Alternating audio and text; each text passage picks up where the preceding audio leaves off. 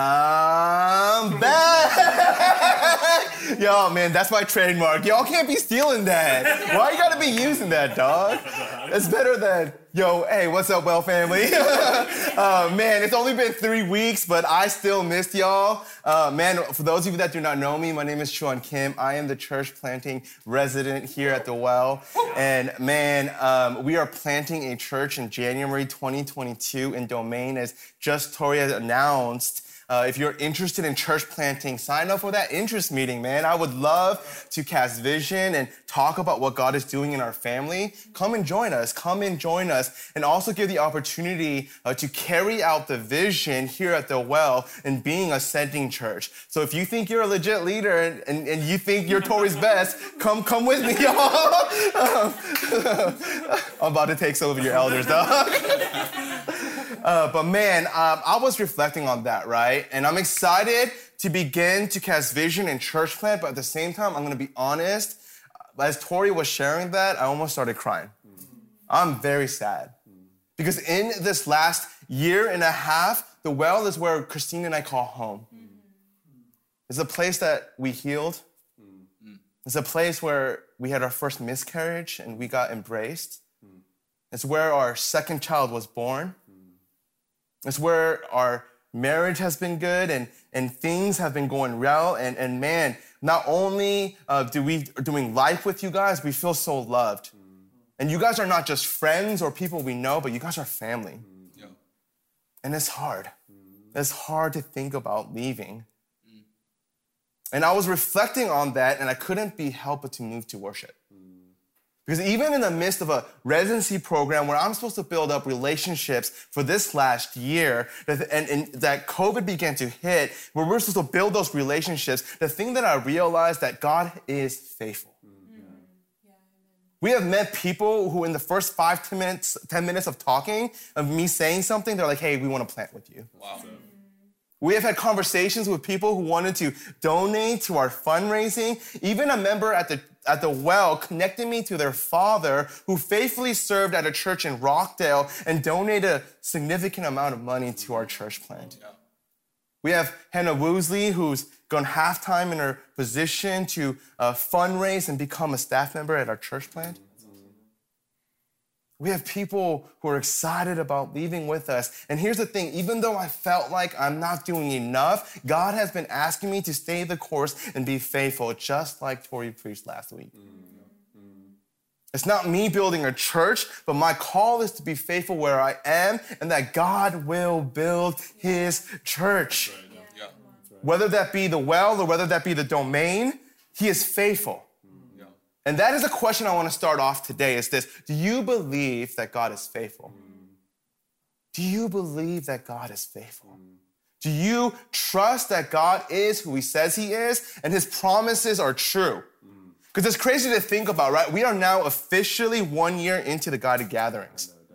I was the last person to preach on March 8th, man. Tori's smiling right now. I'm sure if you knew that was the last sermon, I wouldn't have preached. But it seems like forever ago. But here's the thing. It's hard to look at the good at 2020. But I think it's important for us as God's people to reflect and think about the work that God is doing. Amen. To remember and trust that COVID is not going to stop our God. Because here's the thing, even though we as God's people have not regularly gathered, that does not mean that our God did not move. And I think oftentimes we look at our present circumstances and it often dictates how we perceive God working. Yeah, that's good. But God is bigger than our circumstances and he moves. And as Tori led us last week, I hope and pray that you guys have a longing and desire just to worship. And I don't know about y'all, but man, I've been moved. My soul, my mind, my heart, my strength have been moved for a longing to worship on my God. Yeah. And I hope and pray that you guys have applied the heart of worship and you are challenged, because God is a worshipful God. That's right. And his desire is for us to know him and participate in worship, that we as God's people are craving the desire to be in his presence. Yeah. God begins to shape and move in his people, and revival begins to happen. Yeah. Do you long to be in God's presence. Whether that be in the living room, or that be meeting soon. Do you long to be in the presence of the Lord? Revival begins to happen when that begins to shape up. And the first thing that God begins to do is he reshapes our heart. And that's the first thing that we begin to see. This happens through the realization and seeing who God is and who we really are. And as those two worlds collide, where we get a picture of a holy God who is the creator of all things, the sustainer, the perfecter of all things, and we get to see ourselves in the mirror in our sin, either two things will happen. You will cling to God and you will beg for mercy, or you will start running, thinking that you can outrun God. Well, come on. Man, I can't even outrun Mary. How can I outrun God? Man. But do you believe that God is faithful? So that's where we're heading. And we're going to switch it up, man. I am actually going to shed my Presbyterian ways right now. And I do not have a 3-point sermon. So if you're like, yo, what's his 3 points? I don't have that. But rather, we're just going to follow the text, right? So that's just my introduction. Let's dive into Nehemiah 9, where Vicky is going to read the passage. Hi, Well family. My name is Vicky Sean, and I lead the Aldridge College CG alongside Aaron and Dan. And with the Wells vision of church planting, I have decided to church plant with Juhan and Christine at the Domain. Today, I will be reading from Nehemiah chapter 9, verses 1 through 3 and 6 through 15. Hear now the word of the Lord. Now, on the 24th day of this month, the people of Israel were assembled with fasting and in sackcloth and with earth on their heads. And the Israelites separated themselves from all foreigners and stood and confessed their sins and the iniquities of their fathers. And they stood up in their place and read from the book of the law of the Lord their God for a quarter of the day. For another quarter of it they made confession and worshipped the Lord their God. You are the Lord, you alone. You have made heaven, the heaven of heavens, with all their host, the earth and all that is on it, the seas and all that is in them, and you preserve all of them. And the host of heaven worships you. You are the Lord, the God who chose Abram and brought him out of Ur of the Chaldeans, and gave him the name Abraham. You found his heart faithful before you, and made with him the covenant to give to his offspring the land of the Canaanite, the Hittite, the Amorite, the Perizzite, the Jebusite, and the Girgashite. And you have kept your promise, for you are righteous. And you saw the affliction of our fathers in Egypt, and heard their cry at the Red Sea, and performed signs and wonders against Pharaoh and all his servants and all the people of his land. For you knew that they acted arrogantly against our fathers. And you made a name for yourself, as it is to this day. And you divided the sea before them, so that they went through the midst of the sea on dry land. And you cast their pursuers into the depths, as a stone into mighty waters. By a pillar of cloud you led them in the day, and by a pillar of fire in the night, to light for them the way in which they should go. You came down on Mount Sinai and spoke with them from heaven and gave them right rules and true laws, good statutes and commandments. And you made known to them your holy Sabbath and commanded them commandments and statutes and a law by Moses, your servant. You gave them bread from heaven for their hunger and brought water for them out of the rock for their thirst. And you told them to go in to possess the land that you had sworn to give them. This is the word of the Lord. Man, thank you, Vicky. I don't know if you know, but I actually was Vicky's youth pastor since she was in 7th grade, and now she's church planting with us. Man, what a testimony of God's faithfulness, man. So we see, right, that in Nehemiah 9, after the people gather in the city walls, Ezra stands on a platform and begins to read the law, right? That was last week. The word begins to challenge, and as that begins to happen, the people begin to take God's word and follow in obedience, right? Take God's word and follow in obedience. It's obedience in the little thing that leads to the bigger things. And the people who are moved by the law of God, as they begin to unfold, they begin to fast and wear sackcloth because they begin to realize who God is and they see how much they fall short. Yeah. And leaders begin to confess their sin. Man, one thing I love about the well is the fact that the leadership here creates safe places where people can confess sin to one another and the gospel be washed over us. Yeah. This happens in elder meetings, staff meetings. It is modeled with Tori in almost every single conversation I have with him, meaning we have a lot of sin to confess. But man, what an honor it is that is modeled. That is modeled. And the power of God is displayed as we confess. Yeah. Man, growing up in an Asian church, one of the hardest things for me to do was confess my sin.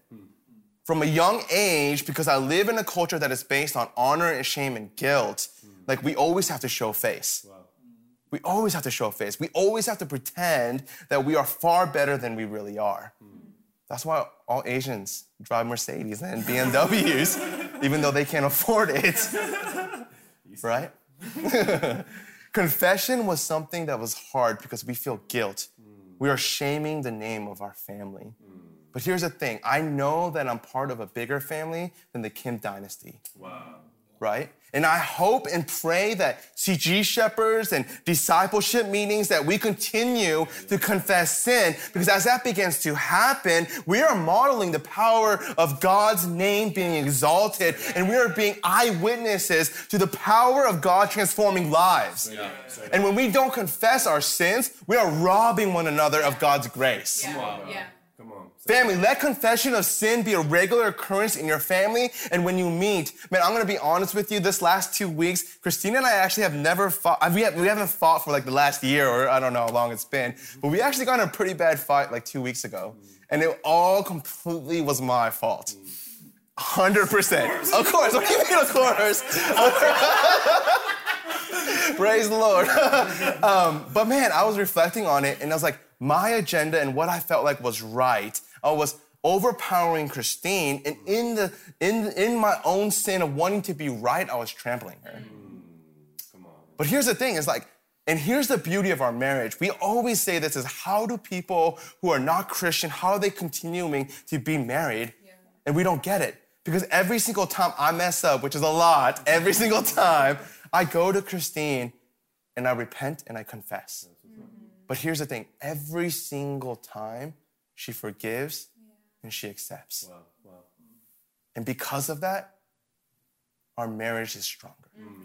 Why? Because we're demonstrating the gospel to one another. Confession and repentance is a great thing. Family, let confession of sin be a regular occurrence in your family. And when you meet, the people enter into repentance, and not only their sins, but pay attention here, the sins of their fathers. I don't know about you, but I don't think I've ever thought back and confessed the sins of my fathers, right? And honestly, I haven't done it because when I confess, I only think about myself. Wow.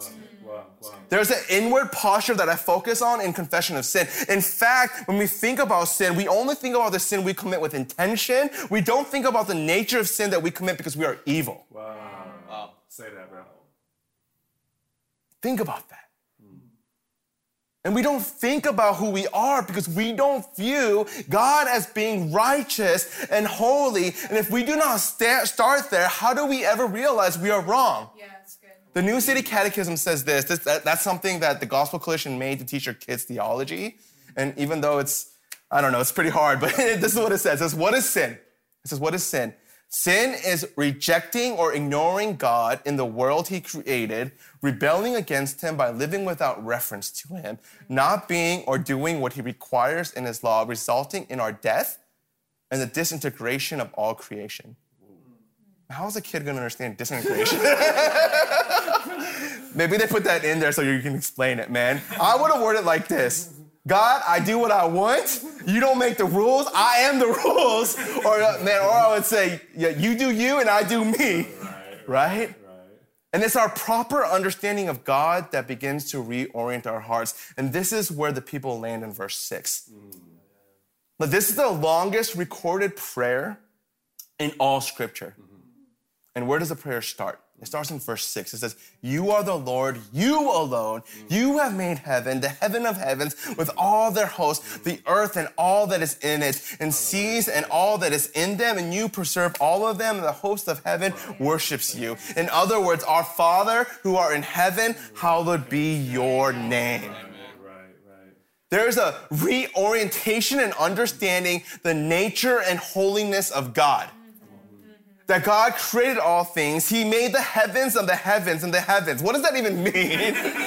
He is the sustainer of all things. He knows all things. And he is the one that is worthy of worship. And even just as we sang, who else commands all the hosts of heaven? Right. Who else can make every king bow? Even King James. Wow. I'm talking about basketball. If you didn't know. Who else can whisper? And it says, darkness trembles. Wow. Only a holy God. Yeah.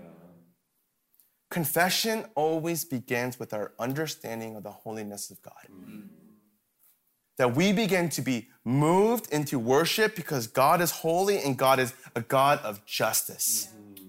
But even our understanding of God, we can see that God is a God of love, wanting to know him by being a God of mercy. 9 through 15, right?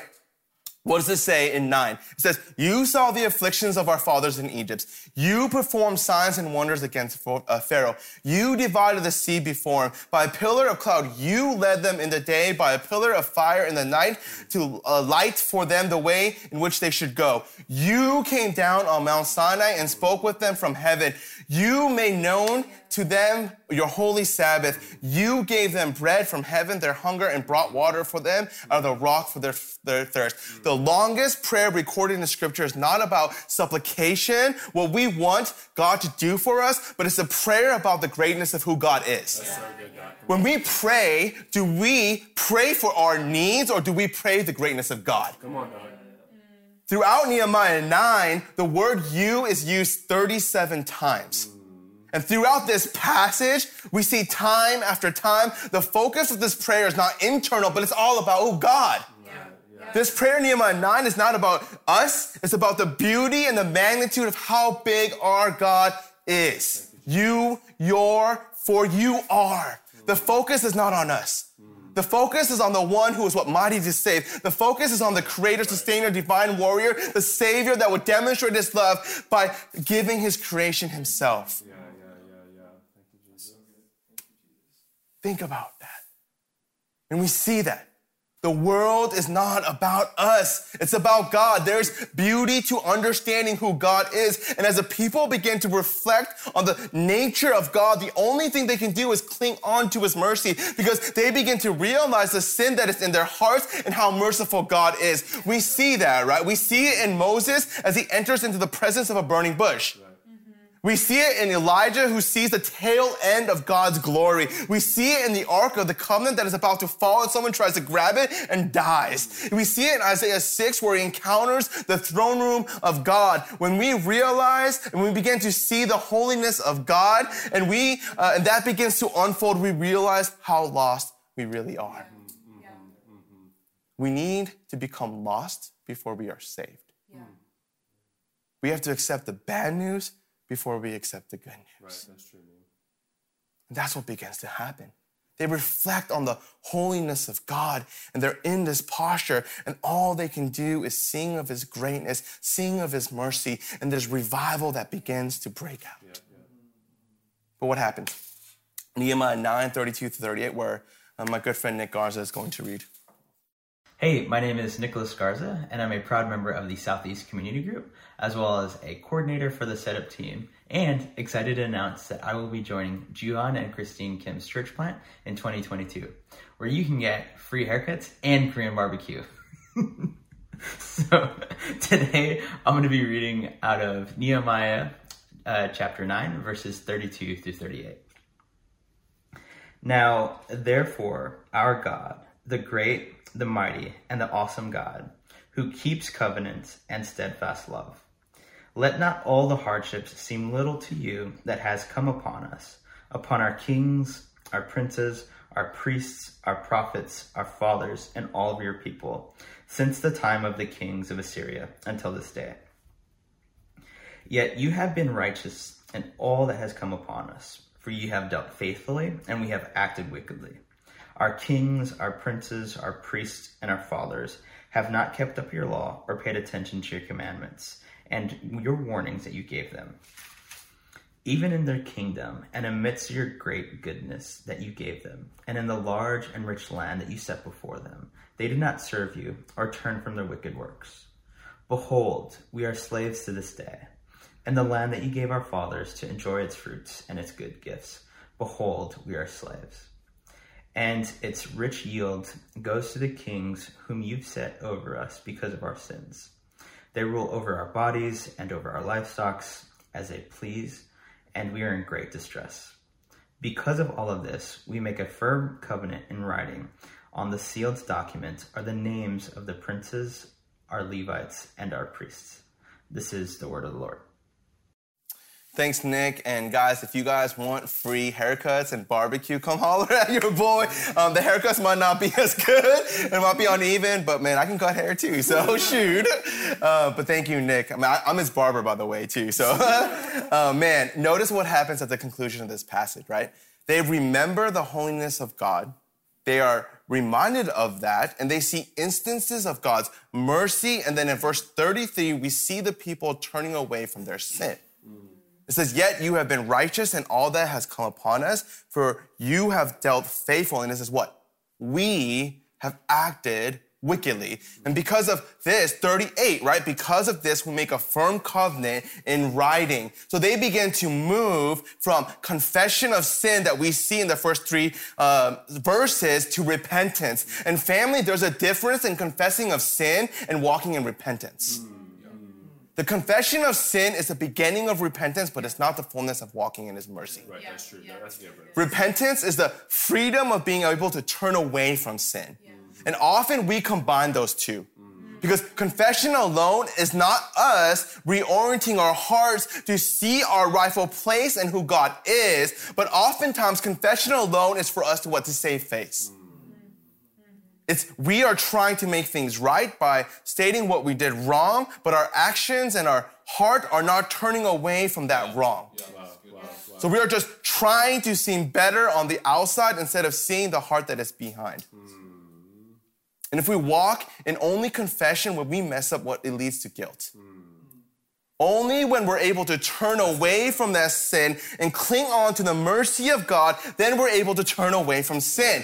In fact, I would say this, that confession alone leads to religion, whereas repentance leads us to the gospel. That's right. That's really good. Tim Keller, who's a retired pastor in New York, says this. He says this, it is important to consider how the gospel affects and transforms the act of repentance. In religion, the purpose of repentance is basically to keep God happy, so he will continue to bless you and answer your prayers. This means that religious repentance, A, is selfish, self-righteous, and bitter all the way to the bottom. But in the gospel, the purpose of repentance is to repeatedly tap into the joy of our union with Christ in order to weaken our need to do anything contrary to God. Sheesh! Mic drop. Sermon's done. Let's go, guys. Man, here's the thing, right? Compromise and passivity is not repentance. We need to be able to turn away and long for a desire for God to be displayed and for the gospel to be known. It's not hard. It's not complicated. It's literally setting your eyes on that which is greater than you. Dang, bro. That's good, Doc. And that's where the Israelites land. They begin to see what it means to walk in repentance by remembering the mercies of God. But let's be honest, this is a hard place to be. None of us want to look in our hearts or look in the mirror and say that we're capable of evil. Who says that? Right. Maybe Yusuf does, but but I sure don't, right? You're holier than I am, dog. Right? When the Israelites were free from slavery and wandering in the desert, they longed not for the freedom that God gave them, but what did they long for? They longed for Egypt. We long for these things because we don't actively want to repent. But here's the joy that as we begin to do that, we see how God is a better father than any of us. What father, when they see their son cry, wants them to leave them to cry all day long? I say all day long because sometimes I'll be leaving my son to cry a little bit. Because I'm not going to lie, Ezekiel's my newborn son, and sometimes I'll be like, yo, you got to learn. He's like only 3 months old. But here's the thing, right? God is a better father than any of us. And praise the Lord, he is. And when we cry out, God delivers. Straight up. When we think about the attributes of God, I think we think about him in the masculine ways. But right here, grace is explained, and the holiness of God is compassionate. It's meek. He responds in mercy. That is the God that we worship. And look at what happens. Look at what happens. We skipped a lot of verses, but we're gonna jump back. Verse 16. I'm gonna go here, right? This is what happens. But they, our fathers, acted presumptuously and stiffened their necks and did not obey your commandments. And what we get is we get 5 instances of sin against God, and there should be destruction and justice. But instead of receiving justice and destruction, they receive mercy, right? So verse 17, I'm gonna go fast. But they stiffened their neck and appointed a leader to return to them to their slavery in Egypt. But it says, but you are a God ready to forgive, gracious and merciful, slow to anger, and abounding in steadfast love, and did not forsake him. Verse 18, they had made for themselves a golden calf and said, this is your God who brought you out of Egypt, and have committed great blasphemies. And then it says, but you in your great mercies did not forsake them in the wilderness. Verse 26, nevertheless they were disobedient and rebelled against you, and cast your law behind their back and killed your prophets. And 27, it says, therefore you gave them into the land of their enemies, you made them suffer, and in the time of their suffering, they cried out to you, and you heard them from heaven. And according to your great mercies, you gave them saviors who saved them from the hand of their enemies. Verse 28, but after they had rest, they did evil again before you. Yet when they turned and cried to you, you heard from heaven, and many times you delivered them according to your mercies. Verse 30, many years you bore with them and warned them by your spirit through the prophets, yet they would not give an ear. 31, nevertheless, in your great mercies, you did not make an end of them or forsake them, for you are gracious and merciful God, right? There are 5 times that people of God are crying and seeing where sin is prevalent, and the people of God, 5 times where God shows his mercy. Look at the text, and here's the thing, right? You begin to understand your sin, you begin to understand the holiness of God that I'm talking about, and then you begin to see that when we sin, we deserve destruction. We deserve destruction. We deserve justice. But every single time when we think that we deserve justice and we cling on to the mercies of God, God does not give us justice. What does he give us? He gives us mercy. Amen. Amen. And I'm going to be honest with you. How do you marry those two? How do you begin to see the justice of God and the mercy of God? Because when I sin and I think about the justice of God, I think about guilt and shame because I didn't do something according to his law. And when I think about the mercy of God, I think about the cheap grace that says, you know what, I sinned, but you know what, God, you're going to forgive me. Come on, bro. But how do you begin to marry those things? What does he do? We are confessing our sin, but we aren't living in repentance. The people here are realizing something. They're realizing that they need something more. They are realizing that over the last thousands of years, a pattern of sin that is shaped that the people don't see God, they don't see themselves. They're in trouble and they cry out to God, but God delivers over and over and over and over again. And there's a yearning and longing for an answer of God's justice and his mercy. And as that begins to happen, what answer do we get? We get Christ Jesus. Come on. God sends his son. And look at what he is, verse 6, right? He is the one who made heaven and the host of heavens worship him. He is the greater Abraham as he invites us into his family. He is the greater Moses, a mediator that is sent to save the people in bondage to freedom. He came down from heaven and kept the commandments. He is the bread of life. He's the living water so that we will never go hungry or thirsty. He is the one that rescues us out of sin and bondage by becoming our Savior. And as the people long for a place where they call home, he invites us into the kingdom. He is better than all these things. And how does he demonstrate his love? Verse 38. That's not the gospel. We're still going in. Verse 38, the last verse. Here's the thing. They're trying to make a covenant promise to God. The word used there in covenant is that they're trying to make a yes and an amen to God. They're saying we are not going to do this anymore. We want more. But if we're honest, as much as we make a covenant with God, how are we going to uphold that? When I can't even keep a promise to my child and my wife, how am I going to uphold a promise to a living God? And we can't because our sin and our heart want what's best for us.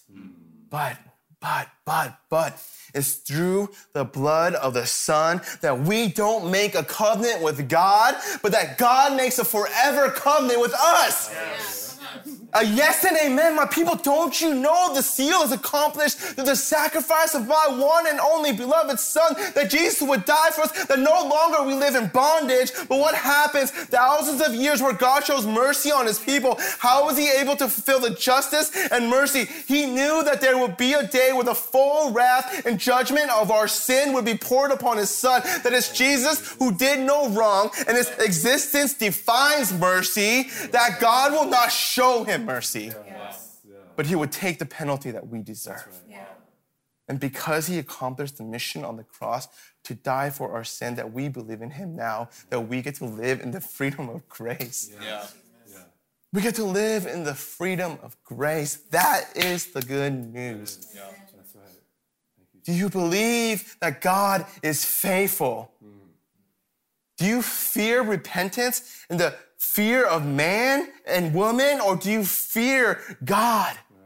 Because every single time that we come before God and we live in the beauty of the gospel, what does it say? It says that his Son paid for that penalty. He paid for the penalty.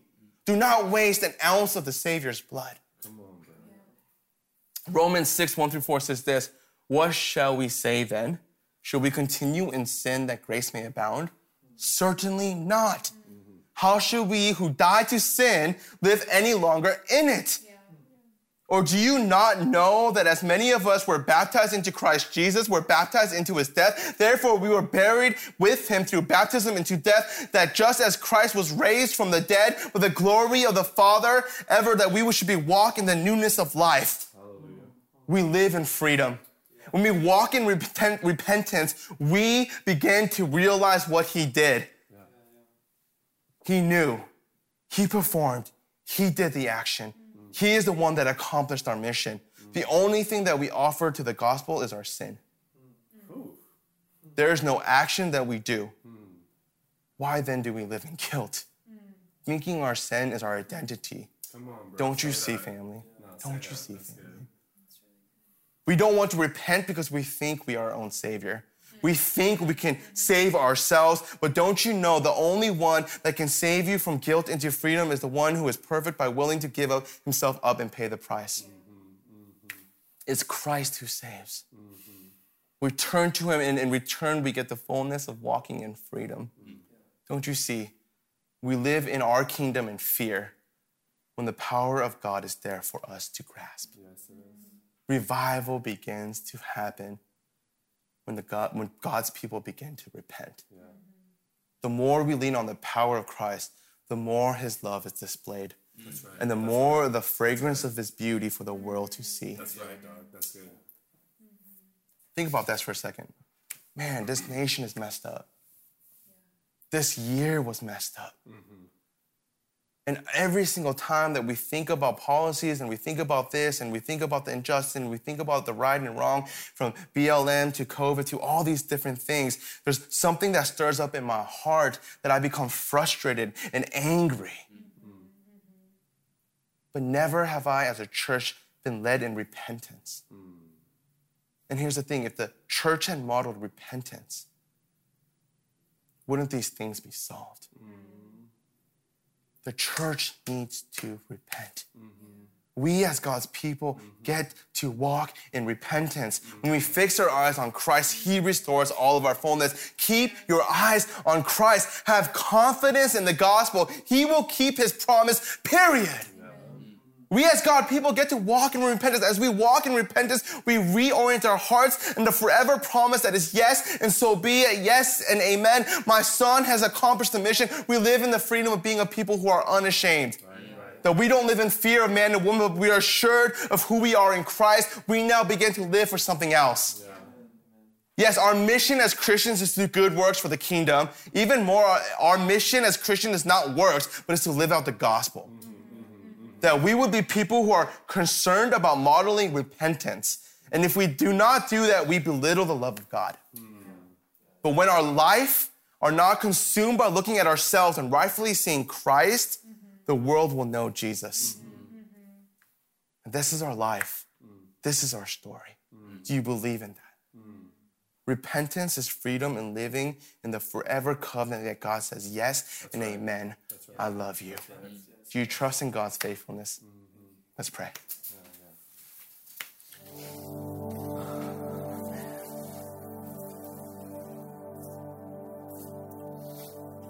Father, we thank you, O Lord, for who you are. We thank you, O Lord, that as many covenants or promises that I want to make, I can't uphold those things, but you are a God that is full of justice and full of mercy. And we thank you that it is through the blood of your Son and the sealness of that you made a forever yes and amen to us. And we know that because of the resurrection of your Son. Father, let that be the living testimony of our church. Move us into repentance and things that we need to repent for. Move us into repentance, O Lord, to have empathy for people who are suffering, to walk into those things that Christ walked into those things. And let that be the joy that's in our hearts, and let us be the fragrance and the beauty of representing and knowing, O Lord, that we are saved and we are your children. And because of that, that people will begin to feel and see and know that there's something different about this church. That our church be a church that would preach and live out the gospel. And in that beauty would many come to know your name. So Father, I just pray a pastoral prayer for those that are struggling with habitual sin right now, that you will show them. You will show them the love of Christ that's in their lives, that they are no longer a slave to sin, but they are free from the bondage of sin. They are forever set free because of the work of your Son. Let that be the living truth. We love you. We pray all this in your Son's name. Amen.